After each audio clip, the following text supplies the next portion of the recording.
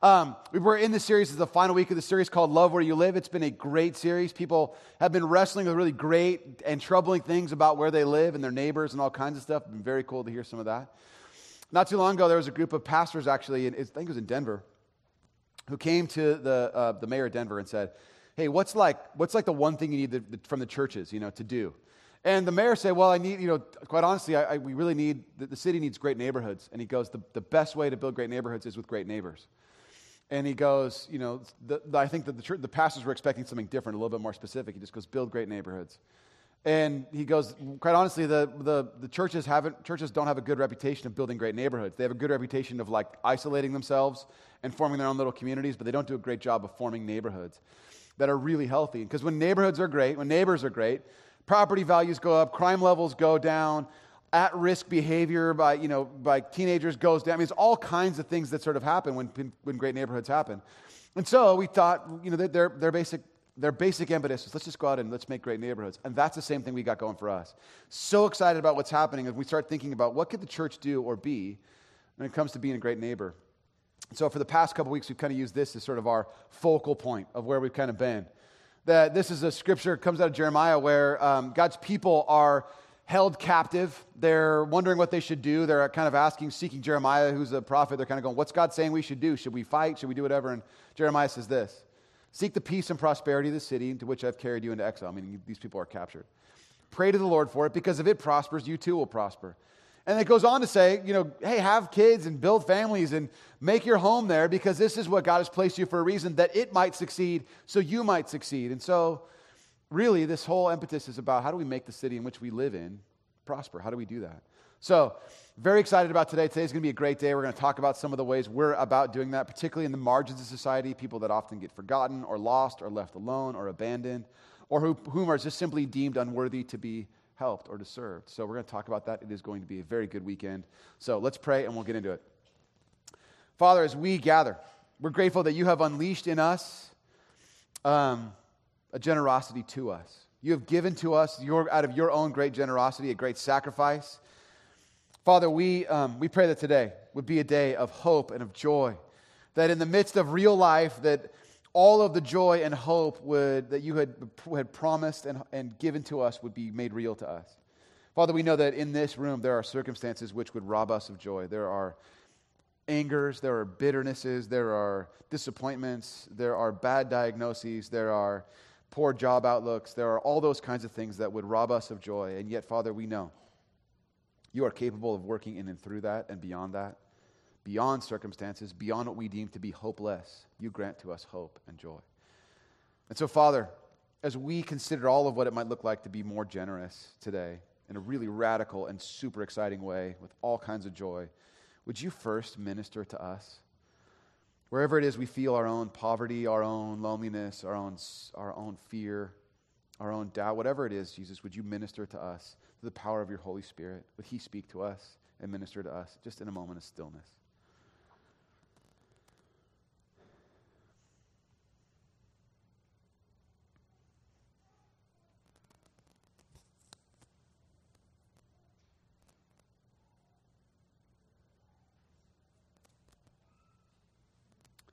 Jesus, might there be a resurgence of joy in us and through us today.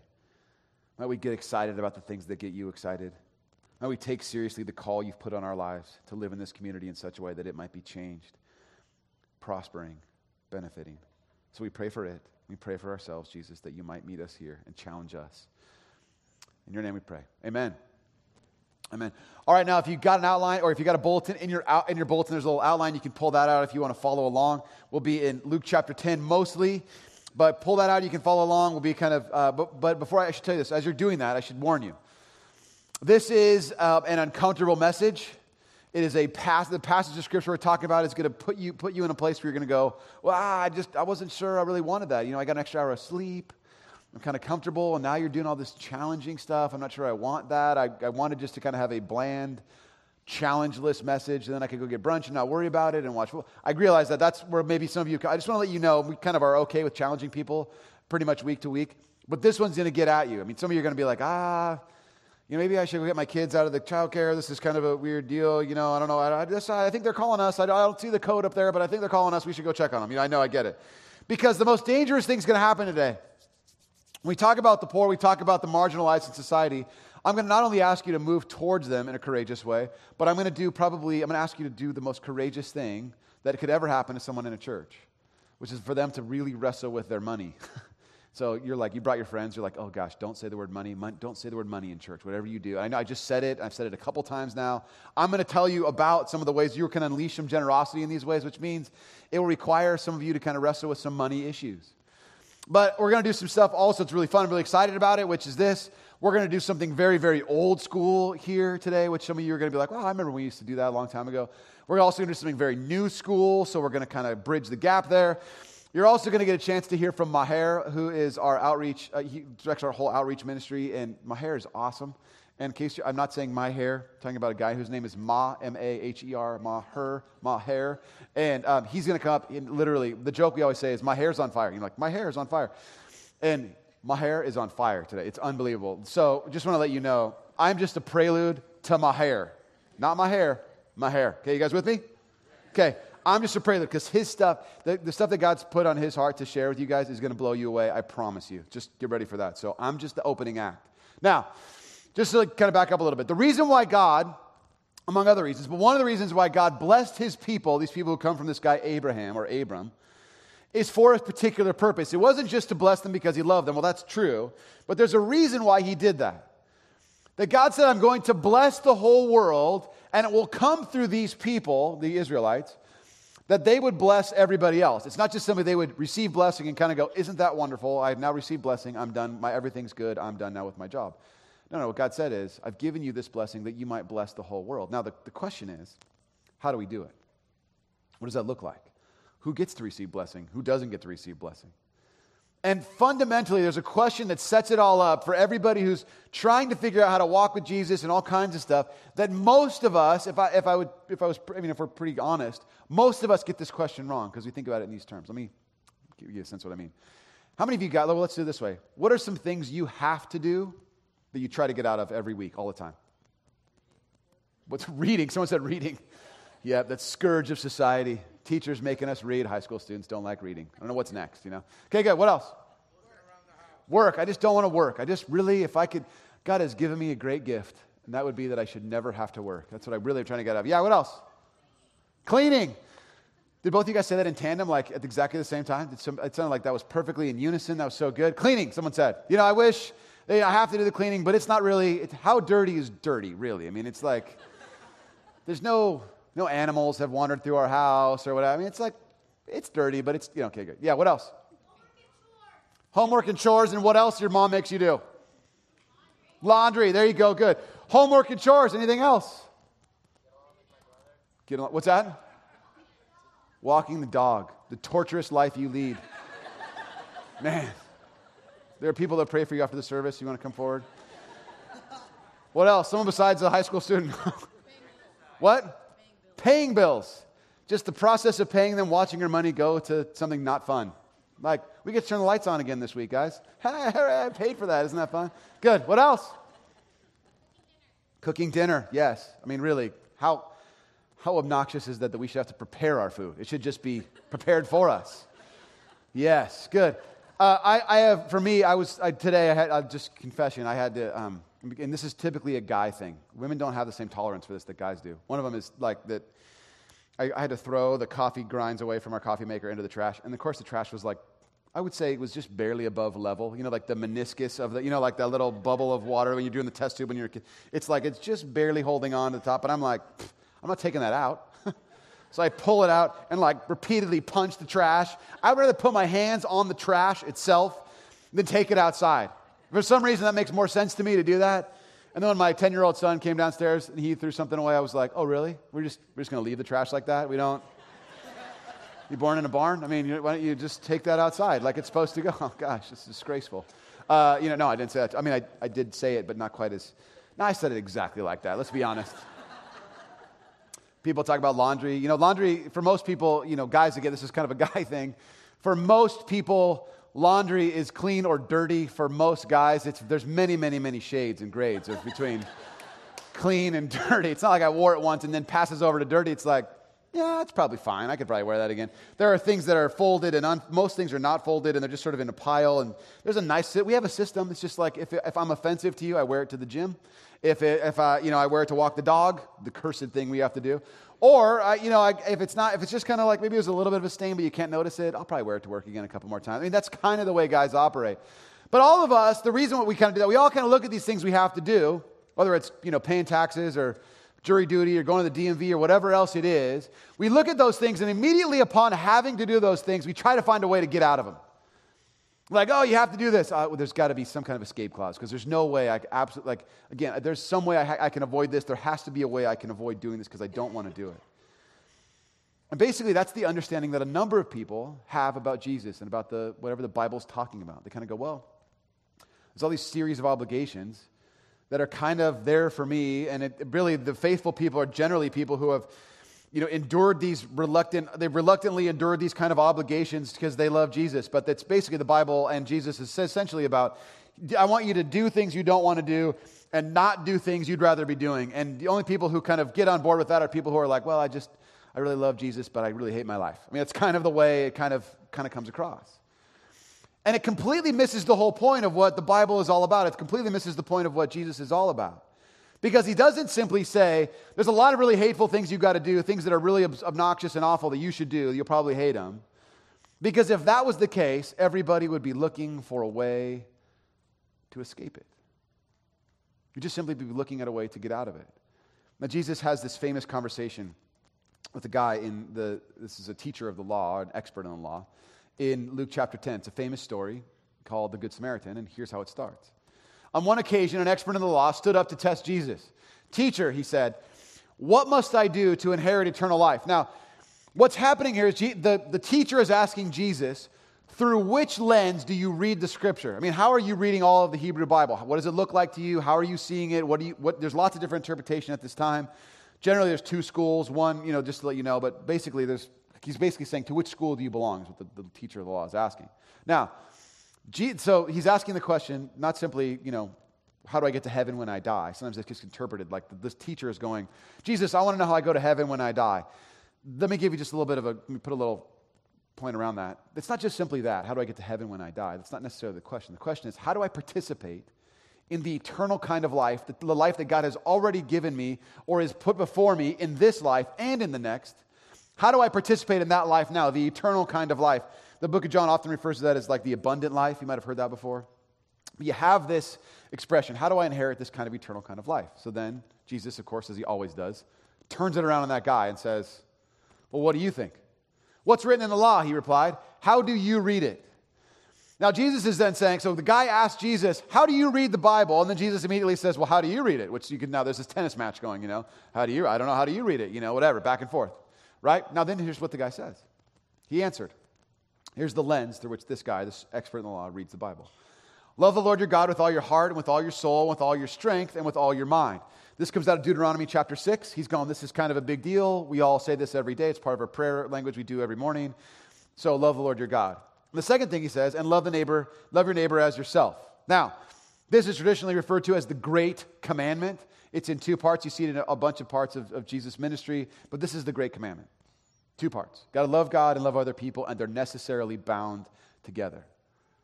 Now, the guy is asking Jesus how he reads the Bible. Jesus turns it around back on him and says, how do you read it? And the guy says, well, love God and love other people. To which Jesus answers, you've answered correctly. Do this and you will live. Now, that sounds like this is the end of the discussion. Okay, we're done. You did that right. Thank you for your question. Next person. It looks like it's over. There's a way in which you should live. Jumped ahead. There's a way in which you should live. And now you've answered how you're supposed to live. But the conversation isn't quite over. And so what happens is this guy then looks over, begins to have something happen in his own heart. Luke records it this way. But he wanted to justify himself. What this says is, I have heard these commandments, or the commandment, which is in two parts. I've heard this commandment.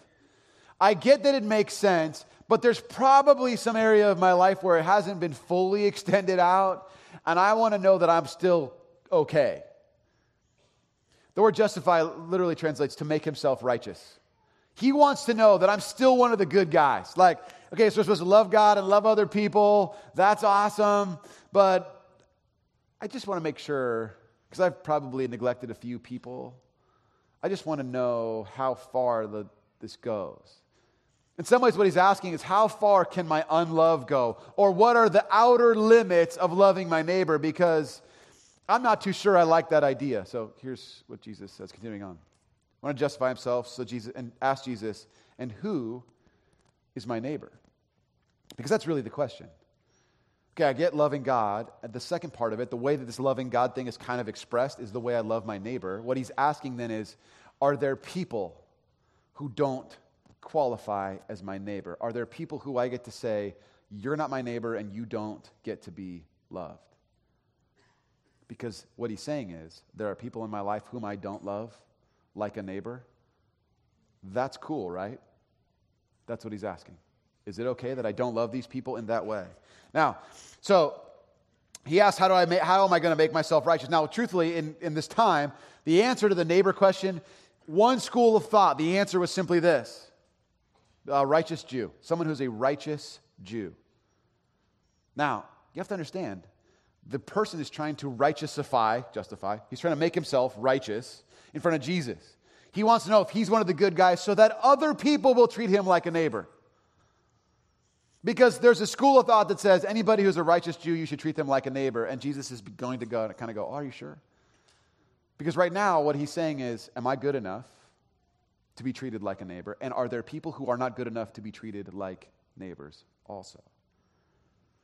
So Jesus, as he so often does, he tells a story to answer the question. Here's what he says. In reply, Jesus said, a man was going down from Jerusalem to Jericho when he was attacked by robbers. They stripped him of his clothes, beat him, and went away, leaving him half dead.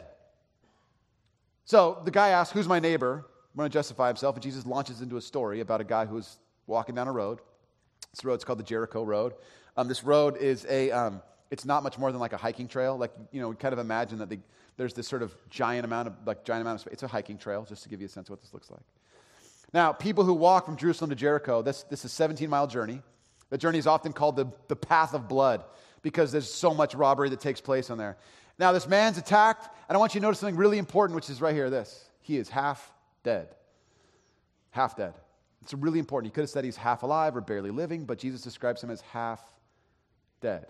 Fans of Princess Bride will know this as mostly dead, right? Some of you guys remember that.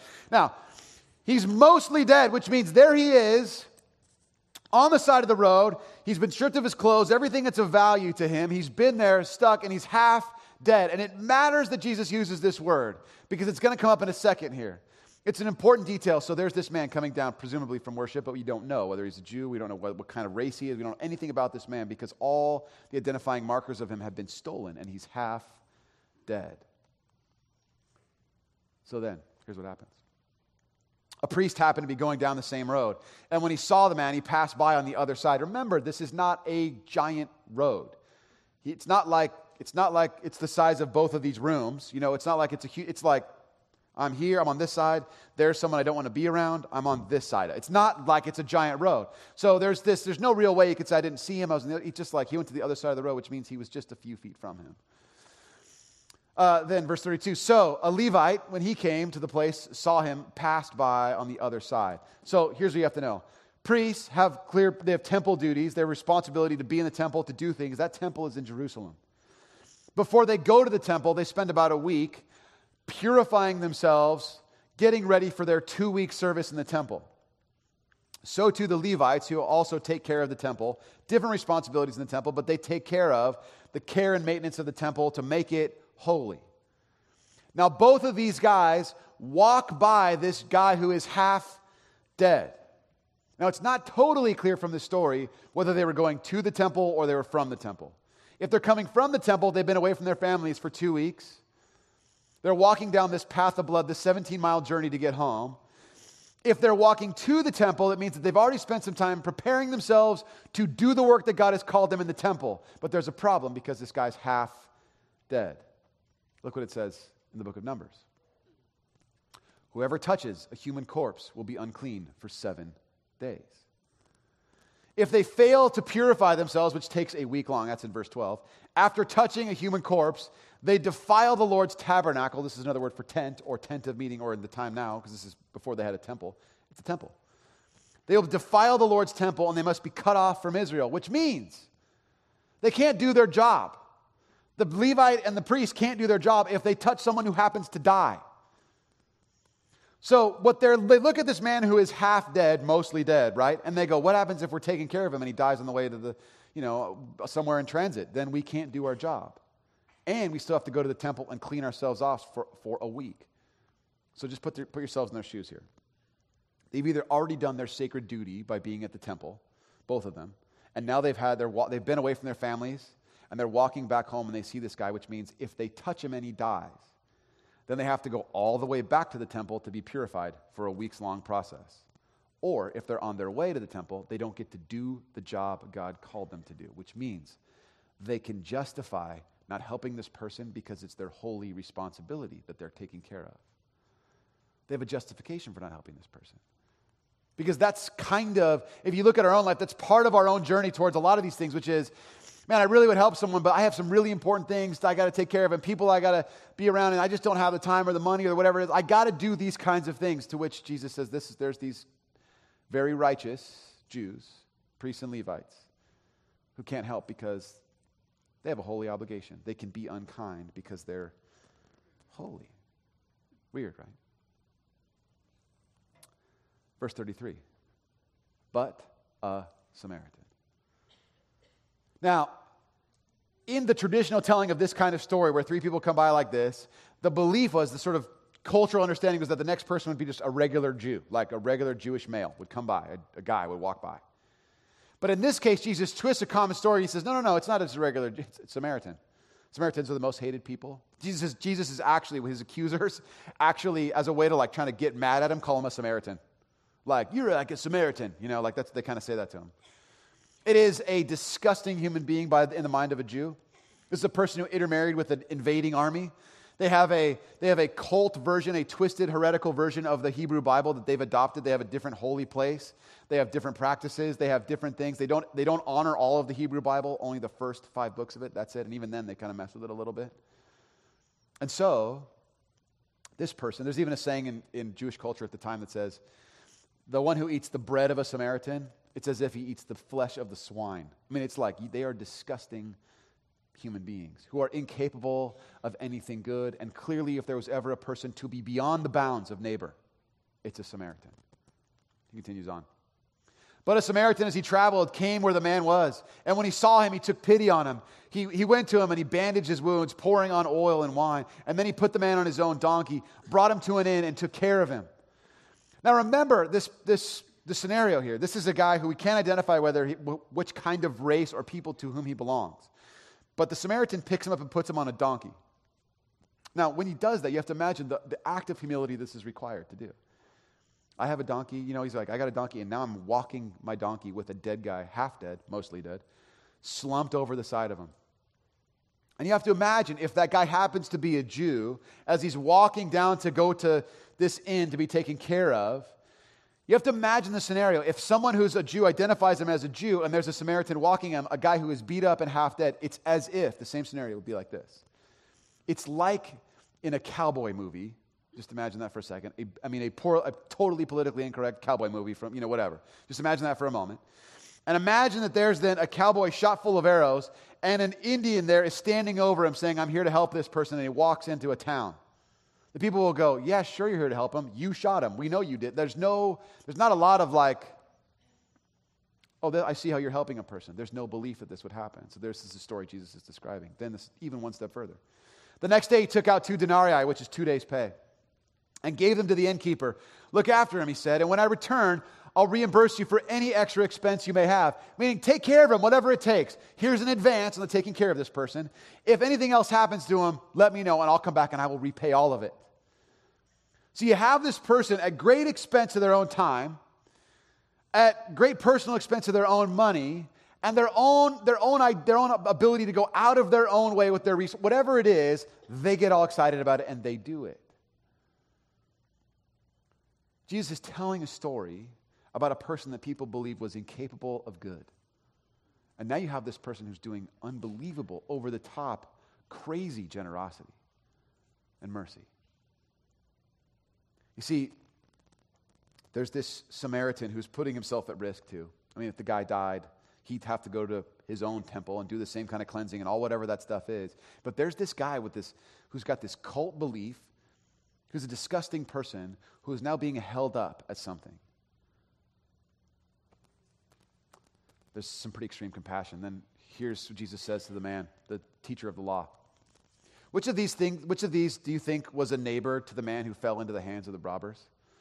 Now, he's asking the guy, who do you think acted like a neighbor?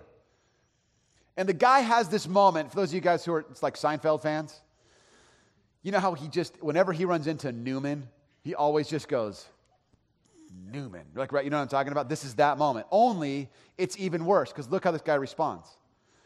The expert in law replied, the one who had mercy on him. He can't even say his name. Hey, who's the one who had mercy on him? I mean, who's the one who acted like a neighbor? The one who had mercy on him. Newman. I mean, it's that same thing, right? This is what's happening. The guy does not even want to answer the question, who had mercy? Who was a neighbor? The one who had mercy. He doesn't even want to answer the question because it's inconceivable that a Samaritan could be someone who could act neighborly. Now remember, the question he's being asked isn't, how am I supposed to do the right thing? To what things am I being obligated? That's not the question he's asking. He asks, who is my neighbor?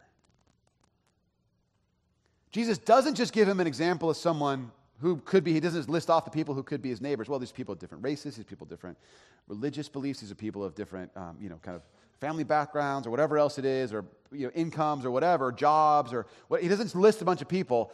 What he does is he takes an example of the person who would never have to be a neighbor because they're so absurd, they're horrible people, these Samaritans, and he says, look at this guy acting like a righteous person, meaning it's not just a righteous Jew, it's who's a neighbor. It's everybody is a neighbor. Everybody's worthy of a kind of love that you have already received. Everybody is deserving of a kind of an outrageous mercy and generosity. That's everybody. Because he concludes this whole story with this. Jesus told them, go and do likewise. You have to imagine how offensive this is. Go and be like the Samaritan. Go and be like a person who is this disgusting creature who has done all the... Go and do likewise? That's what you're telling me to do? Yeah, be like that. Who is my neighbor?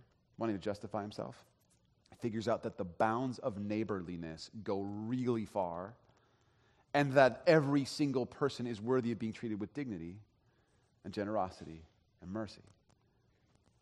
It turns out there's no limit to our neighborliness.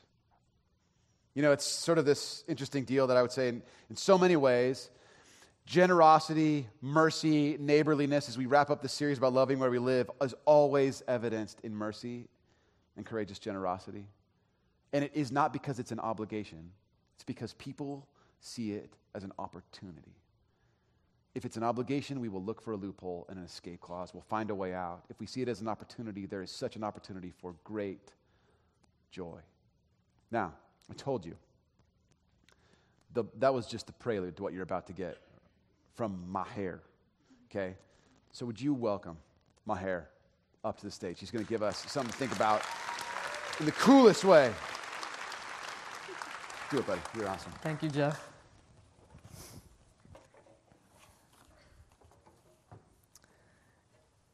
Good morning, everyone. It's great to be together with you on Outreach Weekend. This is my favorite weekend, and I'm so excited for what God has for us in this season for our church. God has called our church to be in the community for the community. And this past year, we have seen some beautiful stories unfold. Whether it's our homeless ministry gatherings, where we've seen mentally ill men and addicts stand up and say yes to Jesus and begin their journey of recovery. Or our Mexico ministry, where recently we began to build church number 23 of Pastor Daniel's network in the town of Antorchista, or where thousands of people will begin to hear about Jesus and a community will begin to be transformed. And then our partnership with Families Forward, where thousands of at-risk families will move from vulnerability to stability through housing, food, counseling, and education. Just listen to one of the testimonies of a woman named Gloria, a single mom who was struggling. She says, "I've never had a mom or dad who were capable of teaching me about living independently or helping me to overcome difficulty when it arises.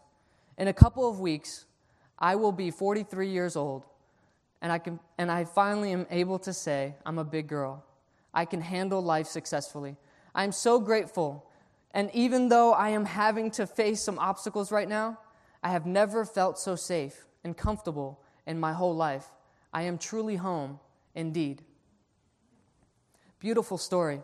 What about our Love the Elderly ministry, where we get to spend time with those that are in a way have been put away and have been forgotten about? We get to join them and for a tea party, hang out, and hear a lifetime worth of stories and wisdom from them. And then finally, our partnership with Viejo Elementary.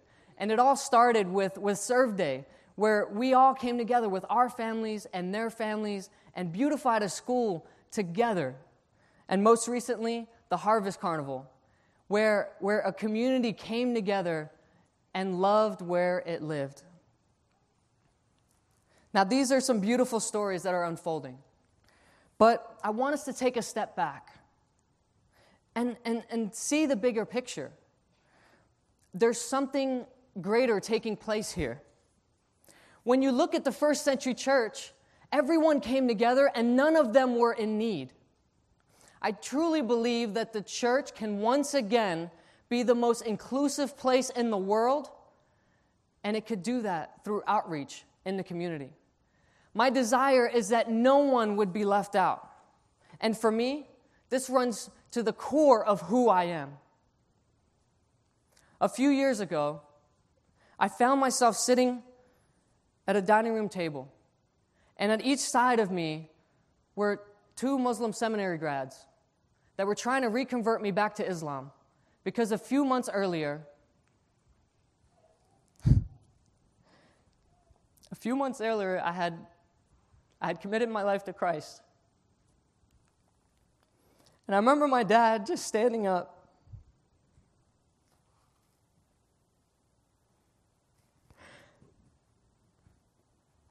and just beginning to yell at me, just with such anger, and just saying, "Maher, listen to what these people have to say. They're going to save your life."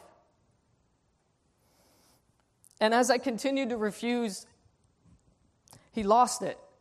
And instead of coming around the table, he ran straight at me and jumped on top of the table, dove into me, and just began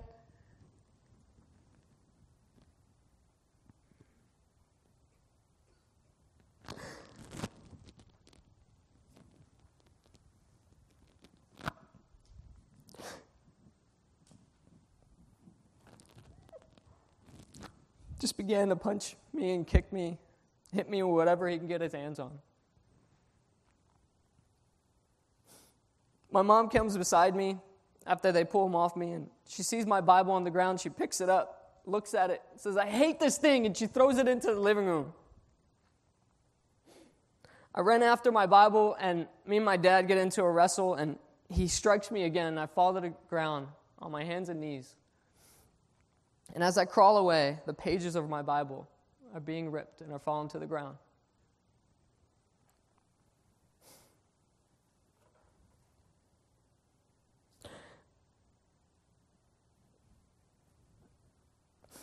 That day I was kicked out of my house, and I lost everything. Lost my family, my friends, my career. But the church opened up its doors to me and took me in, gave me a job. When a few months earlier, I had been attacking the church, trying to convert people to Islam. The world had discarded me, but the church came around me. Time and time again, the world has rejected us all, has left us out and forgotten about us. But Jesus picks us up through his church and gives us an identity in him. We all have been that guy lying in the street at one time or another in our life. So, what are we going to do? What does it look like for us to do the same? Well, of course, you guys have seen the patio.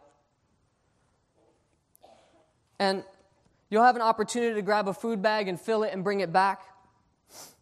Inside it, there's a list with instructions in it. You also will see tags out there for Christmas gifts, for kids that otherwise would not have a gift this season.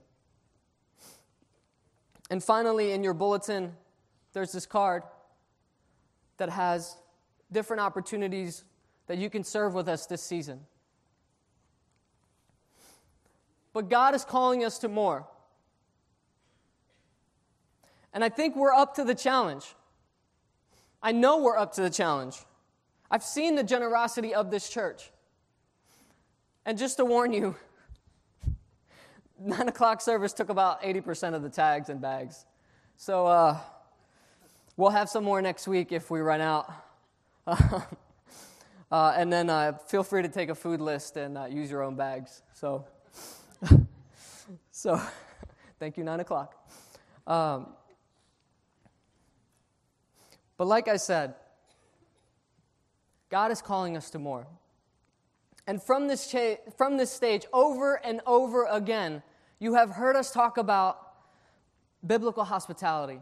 And we all know biblical hospitality is not inviting your friends over and just expecting an invitation in return. But biblical hospitality is inviting the stranger, welcoming the stranger, the left out one, and not expecting them to pay it back. What does it look like for us to welcome the stranger? Well, I'd love for you to hear Bailey's story.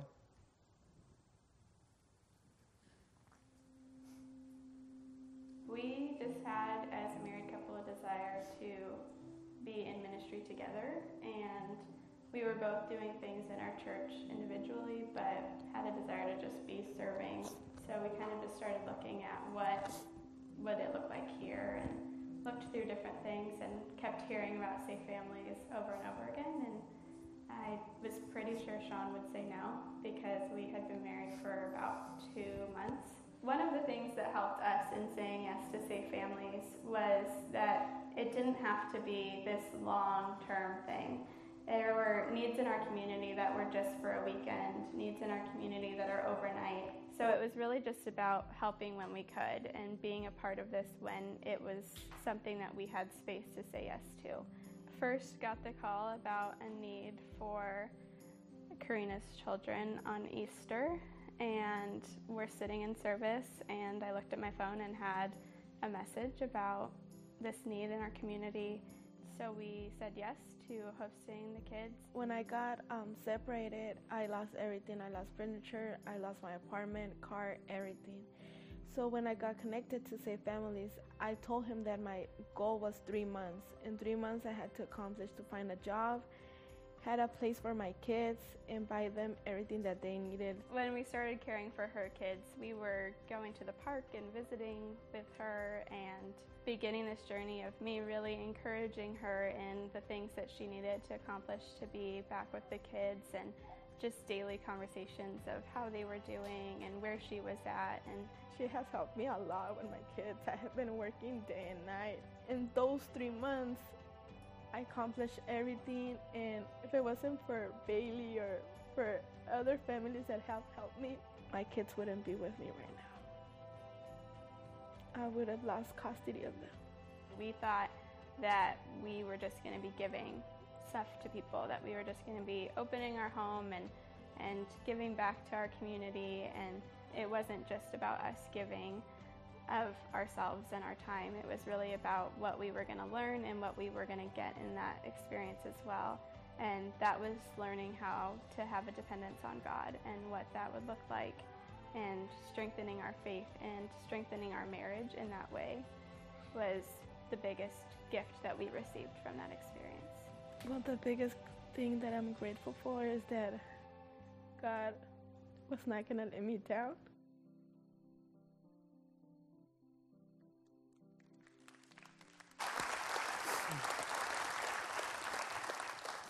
What a beautiful story. I want you guys to know that in Orange County alone, over 30,000 families call crisis hotlines, of which only about 1,500 of them actually receive services. What if we could stop child abuse before it starts? What if single moms were connected to support instead of being socially isolated? What if a family's safety net was their neighborhood and their neighbors instead of the government? What if children were protected during crisis without being permanently separated from their mom and dad? This is what God is calling our church to. I want us to become a safe families church. And we get to do that in two ways. One, you could become a host family. You can open up your home and your family to a child in need and have them stay with you for a short period of time. Now, I know for some of you this is a possibility, but you're thinking, I don't know if I can do this. I want to assure you that many that have gone before you have said the same exact thing, just as Bailey and her husband did. For the rest of us that might not be able to host a child at this time, we need to create a support system around these host families. Host families without a support system cannot succeed. So for the rest of us, I invite you to become what we call a family friend. And there are a variety of ways you can get involved. Whether you help with babysitting or help with transportation or tutor a child or help mentor a parent, donate your furniture or clothing or provide meals, donate diapers and wipes or a gift card. There is a Safe Families team outside waiting to receive each and every one of you to help you sign up in this way. Join me in this. Join us in this. Thank you very much, guys. Okay, so, real quickly, first of all, can we not acknowledge that Maher is a very sharp dresser who chooses his clothes very wisely? Very sharp. All right. Okay, so stay up here. Okay, we're going to talk about a couple things. You've heard this already. We talked about these bags. Our church, by the way, everybody knows. When people ask you, like, is your church going to do anything for, like, are you guys going to do food things, whatever? Like, they expect you to do this. Like, you kind of have to. Everybody you work with is going to be like, you're not giving the grocery thing? Or you're going to be like, oh, yeah, I'm doing that. So that's that. Because obviously you do that already. And the other thing is, are you giving gifts to kids? Yeah, we're doing that too. That's like the minimum. And everybody, our church famously, it's like it's a bad thing, famously has been great about 9 o'clock's notorious for taking more than they should have. That's what I should have said. They're just overly going to get a little crazy with the generosity thing. But they took too many, so you're going to have to fight it out there for who's going to get these things, and we'll have more next week. But you want to be a part of that. It's very fun as we bring all the stuff will come back here. There'll be a team that gets to separate all the grocery stuff and everything. So it's very cool. But I want to say about another thing.